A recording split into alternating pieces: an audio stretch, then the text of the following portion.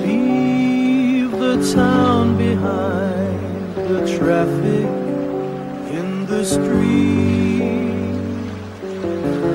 On the moor you'll find there's grass beneath your feet.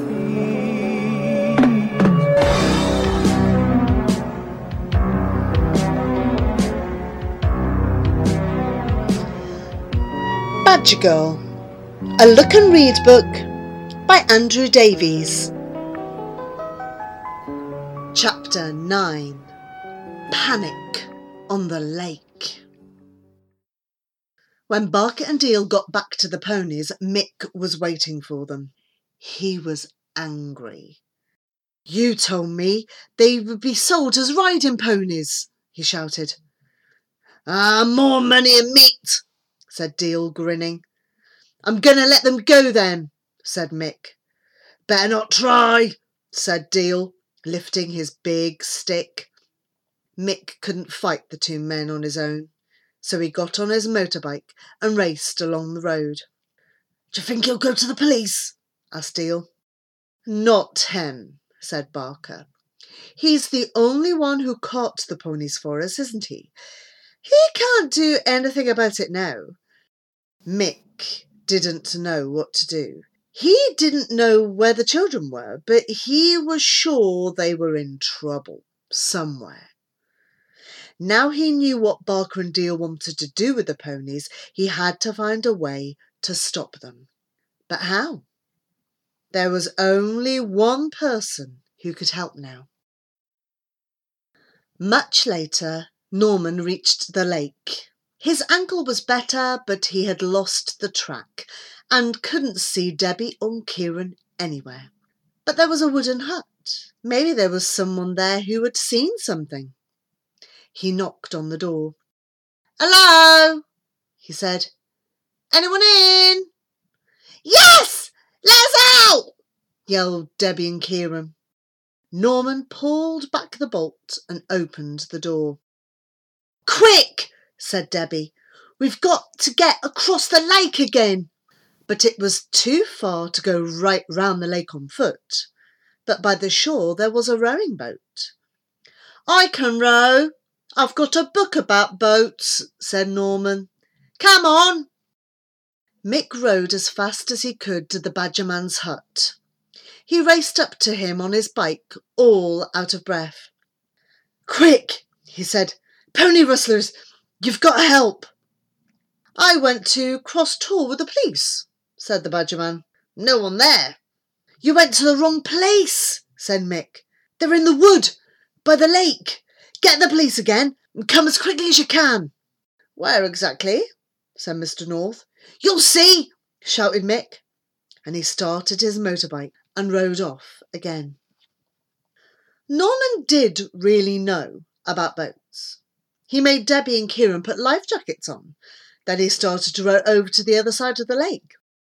Norman was a good rower, but the wind was rather strong and there was a current in the water.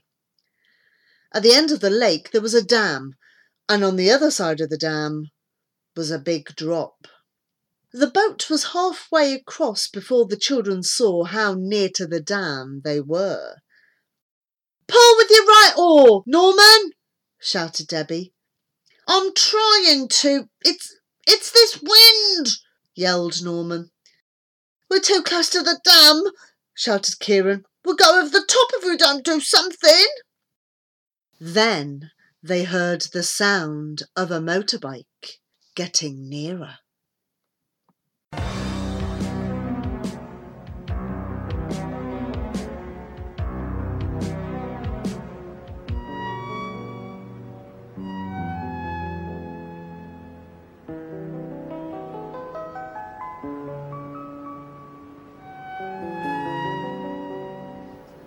Chapter 10. Stripey, the Super Badger. "Help!" shouted the children. "Mick, we're going to go over the dam!" Norman was doing his best to pull on the oars, but they were getting nearer to the dam all the time. "Hold on!" shouted Mick as he drove his motorbike towards the lake. He found a lifebelt with a long rope. Mick threw the lifebelt and Kieran grabbed it. Just in time. The boat was nearly going over the edge, but Mick pulled hard and held it steady. Then he pulled it back to the shore. They were safe. "Thanks, Mick. You saved our lives," said Norman. "Never mind about that," said Mick. "We've got to save the ponies. Hurry up." They ran to where they'd seen Barker and Deal with the ponies. Norman was hopping and limping, trying to keep up. Would they get there in time? None of them saw Stripey the badger trotting through the trees after them. "We're too late," groaned Debbie. "Look!" Barker and Deal were standing by the big van, pushing ponies into it. "We'll have a go," said Mick, and he ran down the hill straight at Barker and Deal. "Deal with him, Mr. Deal!" cried Barker. "My pleasure, Mr. Barker," said Deal. Mick was a strong boy, but Deal was much bigger and stronger. "Anybody else want to try?" said Barker, grinning. "Me!" yelled Kieran and rushed at him, but Barker threw him down easily. "That's that then," said Barker. "We'd better be going now. Very nice to meet you all."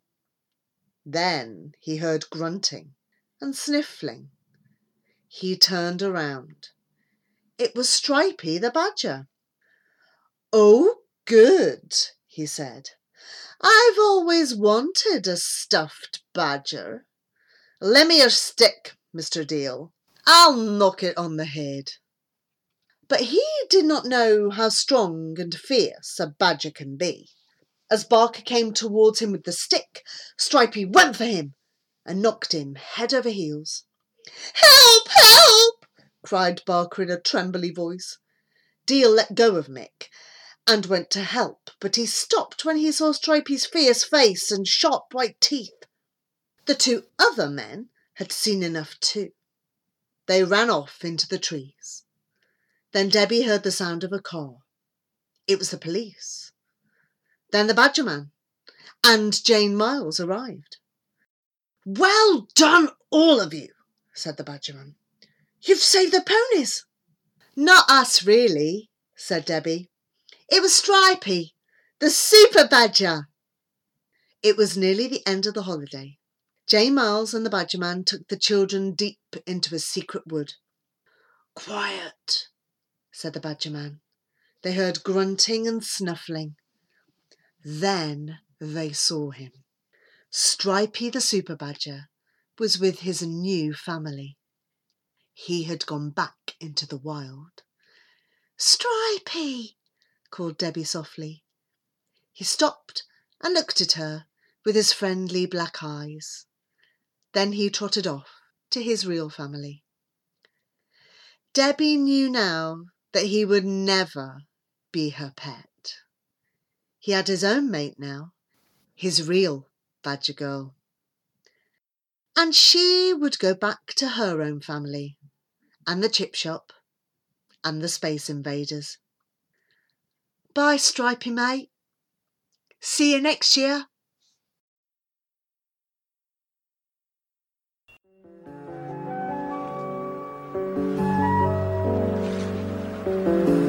Leave the town behind, the traffic in the street.